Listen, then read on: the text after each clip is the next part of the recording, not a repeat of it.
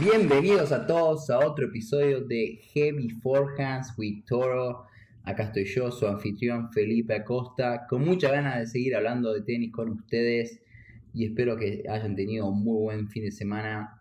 Acá es domingo, 8:15 p.m. en California y hemos tenido un muy buen fin de semana que se jugó mucho tenis en Toronto y yo jugué también mucho tenis, mi tenis amateur, pero la pasé muy bien.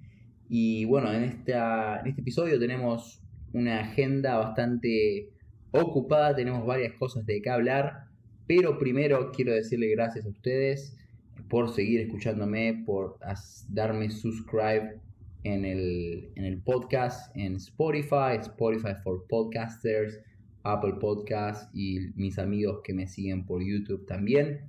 Así que muy contento que me sigan escuchando, la audiencia sigue subiendo. Y como ya les dije, denme su opinión, lo que piensan, y ya me han dado muy buenas ideas. Así que, bueno, arranquemos con todas las pilas, pero antes síganme en Instagram en feliacosta1 y como ya les dije, hagan clic en subscribe. Bueno, arranquemos con todas las pilas. En este episodio vamos, no era el primero, este ya es como el quinto, iba a decir. Así que bueno, sigamos. En este episodio tenemos, como te dije, una agenda bastante ocupada y vamos a estar hablando primero de una nueva sección del podcast que vamos a estar introduciendo en unos próximos episodios.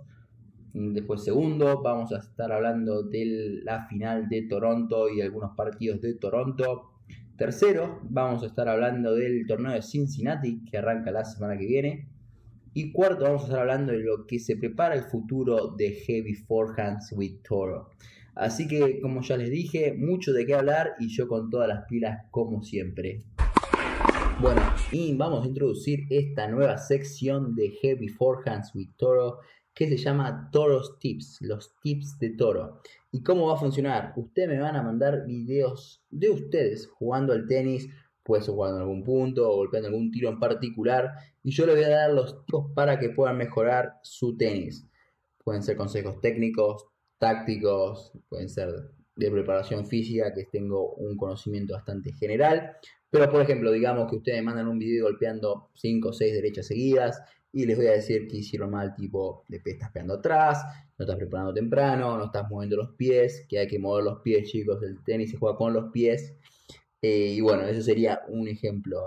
Pero bueno, esta idea vino como de un amigo con el que juego seguido el tenis. Él tiene su propio canal y me recomendó que sería una muy buena idea para el podcast, porque él ve que analizo los partidos relativamente bien y le gusta cómo veo el tenis, y ustedes también me lo han dicho en sus comentarios, así que me dieron ganas de arrancar este segmento. Así que bueno, mándenme los videos, mándenmelos por DM en Instagram, o podemos buscar la manera de que me lo manden por email, o abro un box account y bueno, de alguna manera puede ser que ustedes me manden sus videos. Así que este segmento lo vamos a estar lanzando en los próximos episodios, así que mándenme sus videos y les voy a hacer mejorar su tenis. Bueno, arranquemos este episodio. Sigamos. Hoy se jugó la final del Masters de Toronto, el Masters 1000 de Toronto, o como se le dice ahora, el National Bank Open. Y bueno, en la final, Jannik Sinner le ganó a Alex de Minaur por 6-4, 6-1 y gana su primer título Master 1000. Muy bien por Jannik, felicitaciones.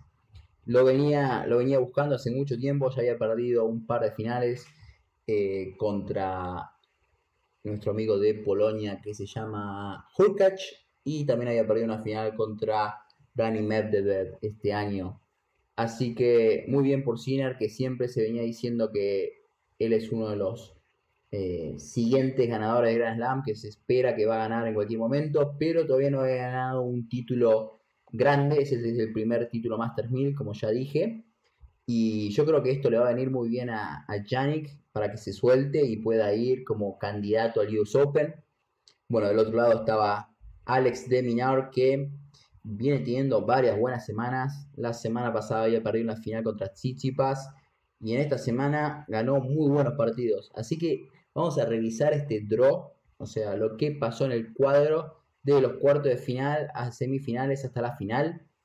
Y dentro de todo este torneo tenía muy buenos jugadores. Ya del 1 al 8 les puedo decir que teníamos a Carlitos Alcaraz, a Dani Medvedev, Casper Ruud, Tsitsipas, Rune, Rublev, Sinner y Fritz. Ese era el top 8. Los jugadores, 8 jugadores están teniendo un buen año y son como de la nueva generación. Bueno, Carlitos y Medvedev de esos 8 son los únicos ganadores de Grand Slam y Novak todavía sigue descansando, pero dentro de todo era un cuadro importante. Los seeded players, como se le dice, los cabezas de serie, eran fuertes jugadores. Pero miren lo que pasó en realidad. Les voy a decir los jugadores que llegaron a los cuartos de final. Bueno, Carlitos Alcaraz llegó a los cuartos de final, pero terminó perdiendo contra Tommy Paul 6-3 en el tercer set. Y en una curiosidad, Carlitos perdió el año pasado en el mismo torneo contra Tommy Paul. No me acuerdo en qué ronda, pero perdió en el mismo torneo hace un año atrás. Mira vos, ¿no?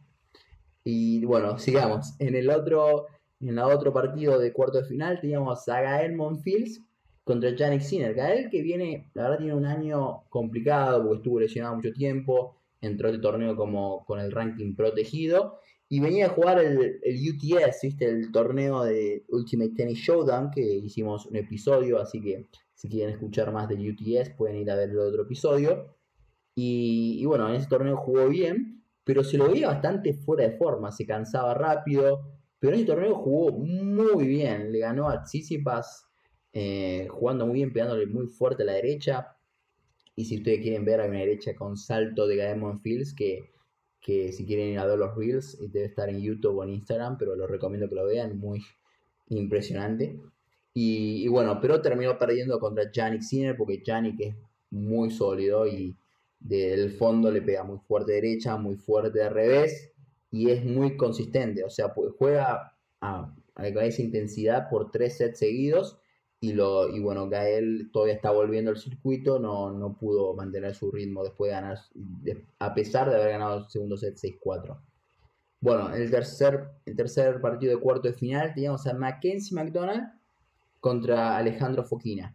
Mackenzie McDonald, que ya lo hemos mencionado en otro episodio también, que donde estamos hablando de college tennis, pero Fokina le ganó 6-4, 6-2. Fokina es un jugador español, es de mi edad, es de la 99, ya creo que ganó Wimbledon Juniors y bueno, ha ganado partidos importantes, ya le ha ganado creo que ya le ha ganado a Djokovic en el pasado y bueno, se metió en las semifinales del torneo.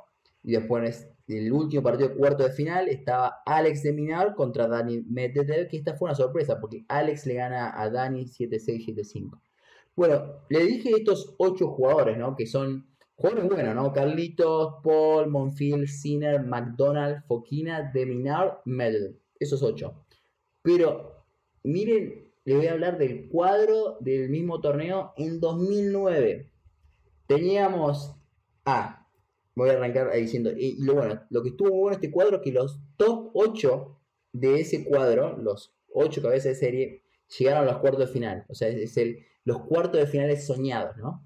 Y bueno, en esos cuartos de finales soñados teníamos a Federer, Rafa Nadal, Djokovic, Murray, Davidenko, Tsonga, Roddick del Potro.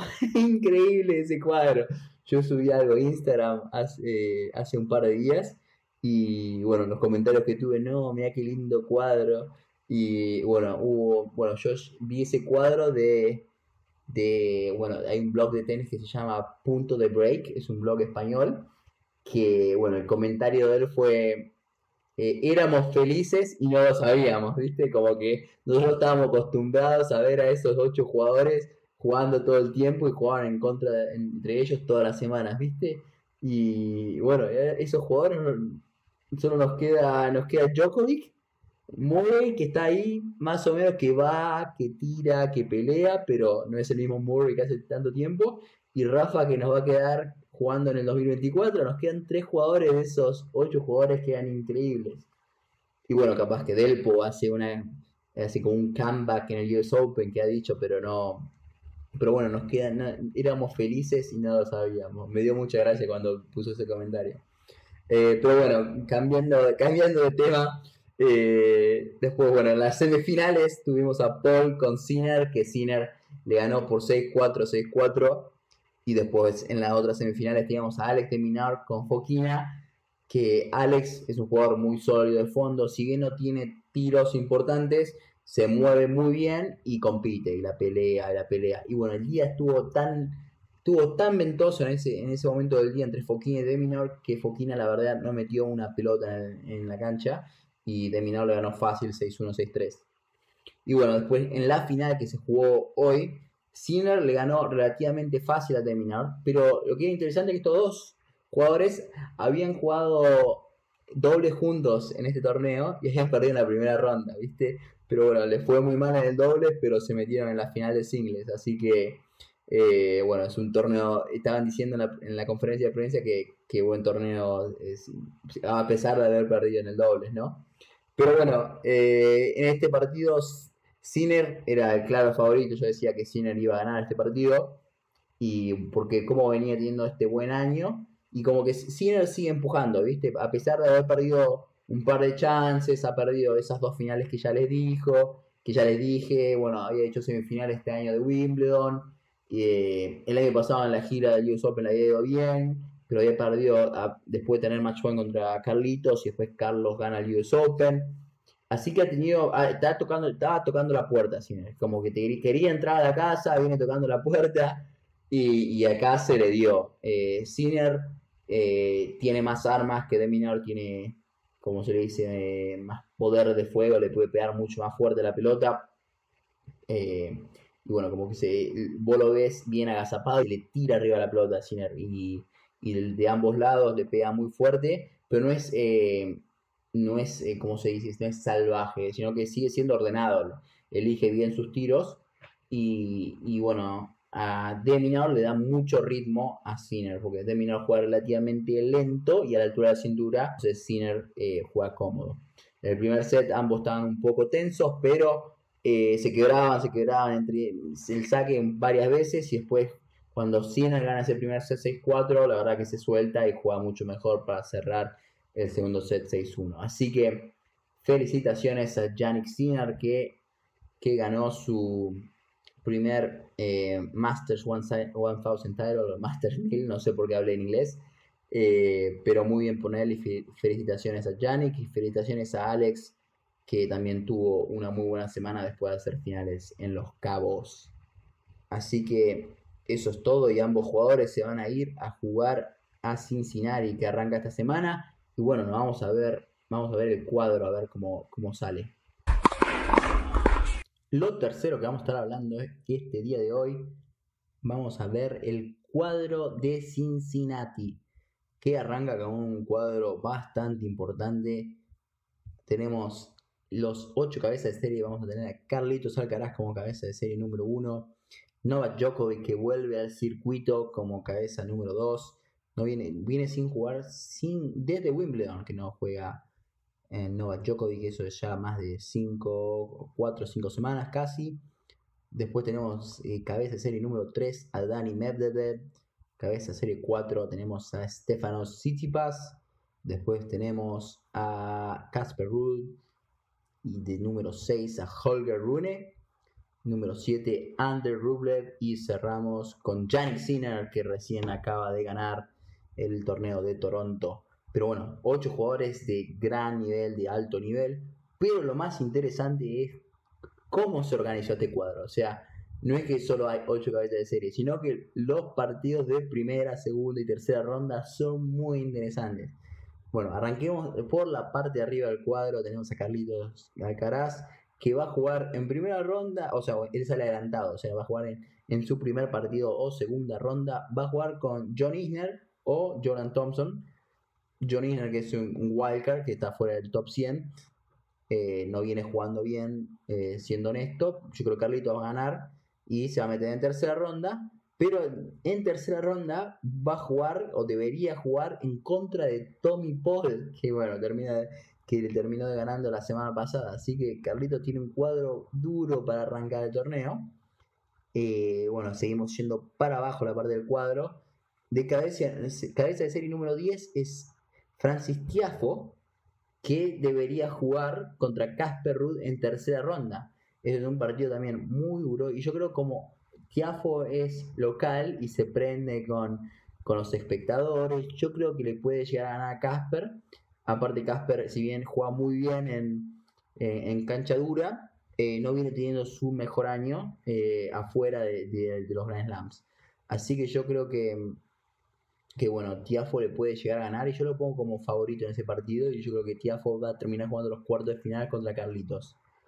Bueno, después de, como dije ya, Stefanos de que sale de 4 y probablemente, bueno, no sabemos contra quién va a jugar, es contra Ben Shelton o Christopher Eubanks en su primer partido, que es un partido muy duro. Yo creo que Christopher le va a ganar a Ben y bueno, estaría bueno que jueguen Tsitsipas y Christopher de vuelta después de jugar ese gran partido en Wimbledon. Después tenemos a Koric, que debería jugar en tercera ronda contra Tsitsipas, pero juega en primera ronda contra Korda. Korda que está volviendo esa lesión, tuvo una lesión en la rodilla, si no me equivoco. Así que veremos cómo viene esa parte del cuadro. Yo creo que Tsitsipas, si bien tiene un cuadro duro, debería meterse en los cuartos de final. Y después tenemos a Karen Khachanov, que juega en primera ronda contra Andy Murray. Y puede ser que sea ese otro atacazo. Andy viene subiendo su nivel, viene mejorando en cada torneo y se viene moviendo mucho mejor. Así que puede ser que puede que haga su batacazo contra Karen. Y bueno, después también en esa parte del cuadro, es en la parte baja de la parte alta del cuadro, tenemos a Rublev, que debería jugar contra Karen Khachanov en tercera ronda, pero veremos a ver si Andy hace ese batacazo. Después, bueno, nos metemos en la parte de abajo del cuadro. Tenemos a Holger Rune, que debería jugar primera ronda contra, o su partido de segunda ronda contra Mackenzie McDonald, que viene teniendo una buena semana pasada. Y después tenemos también de preclasificado número 12, tenemos a Félix Auger Aliassime, que tiene un año bastante malo, bastante pésimo. Y bueno, todos le echan la culpa a Tony Nadal, que no trabajan bien juntos, pero bueno, no sabemos qué pasa por la cabeza de Félix, o Félix, como le dicen algunos. Y juega en primera ronda contra Matteo Berrettini. Es un partido durísimo para Félix, que bueno, perdió en la primera ronda en torneo como local, que tenían grandes expectativas. Así que, bueno, ojalá que levante su nivel y que el año pasado había tenido un año bueno hasta Roland Garros y creo que le había ido bien el US Open. Pero bueno, ojalá que levante su nivel. Pero yo creo que Mateo le puede llegar a ganar a Félix. Y bueno, seguimos yendo para abajo. Alex Zverev sí, va a jugar primera ronda contra Dimitrov. Se va a hacer otro partido trabado, así que veremos cómo viene. Pero igual yo creo que Medvedev va a ser el ganador de esa parte del cuadro. Y yo creo que va a jugar cuarto de final contra Holger Rune. Y después tenemos a Sinner, ya metiéndonos en la última parte del cuadro. Va a jugar primera ronda contra Fran Cerundo o Lajovic. Ojalá que Fran le gane a Lajovic, que viene de la quali, y que Fran lo agarre cansado a Sinner, que capaz que... Yo veo dos escenarios. O Sinner se suelta y empieza a jugar mejor que antes, o capaz que viene un poco cansado bueno, hubo muchos nervios, muchas emociones en la última semana, y bueno, capaz que o se conforma o su cuerpo no está al 100%. Así que ojalá que Fran pueda ganar esos dos partidos y se meta ahí en la tercera ronda, le gane a Dusan y después le gane a Sinner. Y bueno, seguimos yendo a la parte de abajo del cuadro. Está Taylor Fritz también, que debería llegar a la tercera ronda. Y después tenemos a Cameron Norrie, que juega contra Monfils en primera ronda. Durísima esa primera ronda. Bueno, el jugador francés que tuvo muy buena semana pasada. Y el ganador de ese partido juega contra Alex Deminar o JJ Wolf. Alex Deminar no es preclasificado. Después de hacer final en Toronto. Qué loco, ¿no? Y ya en el último partido de primera ronda tenemos a Davidovich Fokina, también otro que no es preclasificado, contra Tommy Echeverry. Bueno, los dos ambos de la categoría 99. Le deseamos la mejor suerte a Tommy, que se conocen, creo que han jugado juntos en juniors. No sé si han jugado en contra, pero se conocen desde muy chicos. Ambos han jugado los Grand Slam Juniors. Y bueno, ojalá que Tommy, yo creo que Tommy viene jugando muy bien, especialmente el polo ladrillo, pero es un jugador que con buen saque, tiene buenas armas, tiene brazos largos, la bola le corre fácil, entonces pues, podría jugar bien en cancha dura. Así que ojalá que le gane a Fokina y el ganador de ese partido juega contra Djokovic. Así que Djokovic tiene un cuadro duro porque ya ha perdido contra Fokina, creo que en Monte Carlo 2000, no, Monte Carlo 2022, no me acuerdo en qué año, pero ha perdido con Fokina ya. Y este año jugó contra Tommy Echeverry y creo que fue 7-6, 6-3 para Djokovic. Y bueno, ¿quién pienso que va a ganar el torneo? Yo lo voy a poner como favorito a nuestro amigo Carlitos Alcaraz. Yo creo que si bien va a tener un partido duro capaz contra Tommy Paul, yo creo que lo pongo como favorito. Y después como segundo favorito pondría a Dani Medvedev, a pesar de no haber tenido la mejor semana pasada. Y si bien yo creo Djokovic mm, no juega bien en los torneos que no son Masters, los torneos que no son Majors o Grand Slams, yo creo que su nivel sube 20 o 30% en esos torneos. Eh, yo creo que igual sigue siendo el tercer favorito para este torneo. Lo que puede pasar en este torneo, como hace como 4 o 5 semanas que no juega, viene de jugar había jugado en pasto en Wimbledon y ahora volviendo a la cancha dura, puede que los primeros partidos le cueste acomodarse y bueno, como tiene partidos duros, va a jugar con Fokina o Echeverri en primera, después le toca capaz Norri o Monfils y después cuarto de final con Sinner. Tiene un cuadro durísimo, la verdad, así que por eso yo lo veo complicado que Djokovic no lo tengo como favorito. Así que bueno, veremos cómo viene mi predicción y hablaremos de este torneo en la próxima semana. Y bueno chicos, la última sección del podcast tenemos acá. Vamos a estar hablando de lo que viene, del futuro del podcast. Ustedes me vienen dando ideas ya de qué episodios podemos armar. Y ya me he sentado, he pensado varias horas qué hacer. Y bueno, les voy a tirar una lista de los próximos episodios, pero sin orden. No sabemos qué viene primero. Puede ser la próxima semana, puede ser en 2 meses, no sabemos. Siempre trato de hacer un episodio a la semana, pero no sabemos de qué tema voy a hablar. Así que bueno, primero en la lista vamos a tener la versión 2 de la ventaja del tenis universitario. Esta vez vamos a estar hablando de la transición del tenis universitario a la WTA. Bueno, la idea de este episodio viene por 2 puntos. Bueno, tengo varias amigas del mundo del tenis que me han dicho, che, no hablaste de nosotras, no has dejado de lado, ¿qué pasa con la WTA? Y yo le dije, no, tenés razón, lo que pasa es que tengo que aprender un poco más de la WTA, tengo que educarme antes de hablar, entonces ya lo he preparado el episodio y va a venir en las próximas semanas, que hay varios ejemplos de mujeres que han jugado tenis universitario y se han metido en el ranking profesional. Así que para mis amigas del tenis, bueno, ese episodio ya va a venir.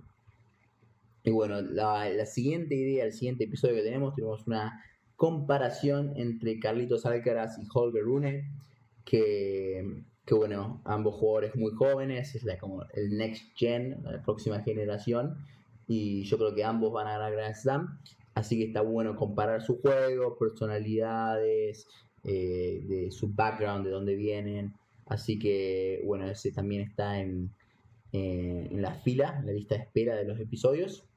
La tercera idea que tenemos es la comparación entre Roger, Joko y Rafa. Y bueno, me van a decir, ya la escuchamos 10.000 veces ese episodio. Bueno, por eso este episodio hay que prepararlo muy bien. Hay mucho contenido. Si ustedes van a YouTube van a ver 10, 15 diferentes comparaciones entre estos 3 grandes. Pero yo lo voy a hacer un poquito distinto y le voy a dar un poco de mi onda. Así que todavía lo estoy preparando y quiero que este episodio sea bueno, así que lo estoy cocinando, ¿viste? Es como cuando estás haciendo el asado, no querés arrebatar la carne, no lo apures, ¿viste? Así que bueno, ese va a venir en las próximas semanas.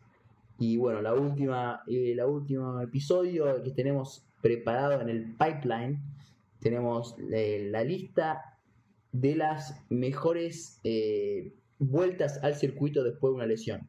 Y hay muchas, chicos, hay muchas y es bastante. Yo si tengo que rankearlas va a estar muy complicado porque tenemos vueltas de Federer, del Potro hizo varias vueltas. Después tenemos Djokovic en 2018, Rafa en 2010, que volvió Rafa en 2013, Rafa en 2017, Rafa en 2022. Rafa se lesiona siempre, así que siempre vuelve de lesión. Siempre cuando pierde Rafa es porque se lesiona, entonces técnicamente siempre es una vuelta. Bueno, así que esas son las ideas que tenemos y bueno, como ya les dije, déjenme su comentario, avísenme de qué contenido quieren que hable, porque esta es la idea, ¿no? Queremos seguir hablando de este deporte, pero no es solo lo que me gusta a mí, sino lo que ustedes también quieren escuchar y lo tenemos que encontrar en el punto medio. Así que, bueno, muchas gracias a varios amigos que me han dado varias ideas y bueno, sí, no he hablado de tu idea en este episodio. No te preocupes que voy a estar incorporándolo voy a estar incorporando su feedback en los próximos episodios, no se preocupen. Pero desde ya gracias a todos los que me han mandado sus comentarios para que yo pueda seguir mejorando su experiencia y pueda seguir mejorando este nuevo proyecto mío de Heavy Forehands with Toro. Eso es todo por hoy. Fue un episodio cortito, más por los 20-25 minutos, pero hemos cubierto mucho terreno. Hemos hablado del nuevo segmento del podcast llamado Toros Tips. Así que les recuerdo una vez más, mándenme sus videos, así podemos empezar a mejorar su tenis. También hemos hablado de lo que pasó en el torneo en Toronto y del cuadro del torneo en Cincinnati que va a pasar esta semana y que después va a seguir el torneo del US Open. Y bueno, por último, hemos hablado del futuro del podcast de Heavy Forehands with Toro y hay varias ideas, como ya les he contado. Así que sincronicen en el próximo episodio la siguiente semana. Una vez más, muchas gracias por escucharme y síganme en social media, síganme a Feria Costa 1 en Instagram y recuerden de seguirme en Spotify y si no puedes escucharme en Spotify, estoy en Apple Podcasts, Spotify for Podcasters y también estoy en YouTube. Así que una vez más, muchas gracias por escucharme y nos vemos en el próximo. Hasta luego.